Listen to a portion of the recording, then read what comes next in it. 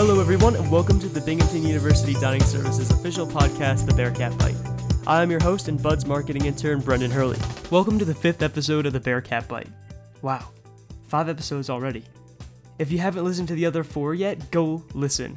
I've had some great interviews and incredible foodie debates so far. On today's episode, we've got a special treat for you. Stay tuned to the end of the episode to find out how you can get a free cake pop from Starbucks. Oh wait, did you hear that?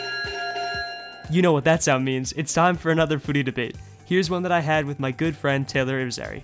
Could you please introduce yourself for us? Yeah, my name is Taylor. I'm a junior, industrial and systems engineering major, and I really like food. Yeah. Okay, awesome. That is good to know. All right.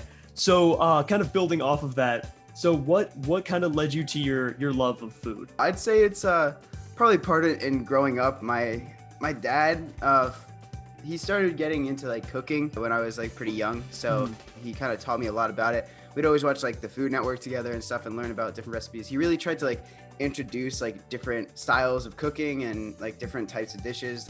Awesome. All right, so we're gonna jump right into this. Taylor, do you cut your sandwich diagonally or in half? Most of the time, I think I cut it in half. Oh no! Oh, here we go. Yeah. Okay,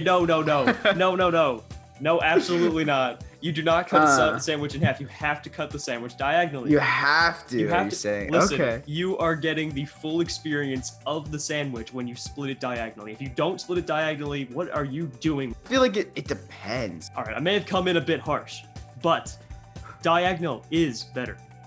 I don't know if it's better, you know? I think it's a different style. Like a panini, right? If you were to I've had diagonally cut paninis. And them being compressed has caused the diagonal cuts to result in slippage of the material. Slippage. Whereas the straight cut ones tend to stay more intact. What do you think? Is a sandwich better eaten in half or diagonally?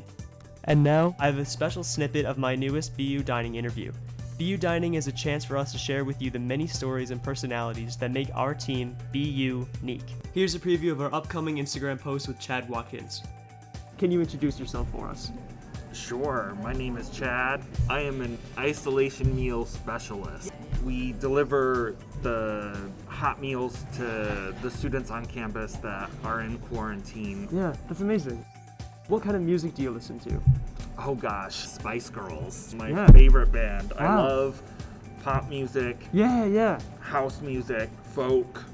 I love Latino music. Yeah. Did you have any good concert experiences before all this? Oh my word, Lady Gaga is phenomenal. Let me tell you, completely worth the ticket.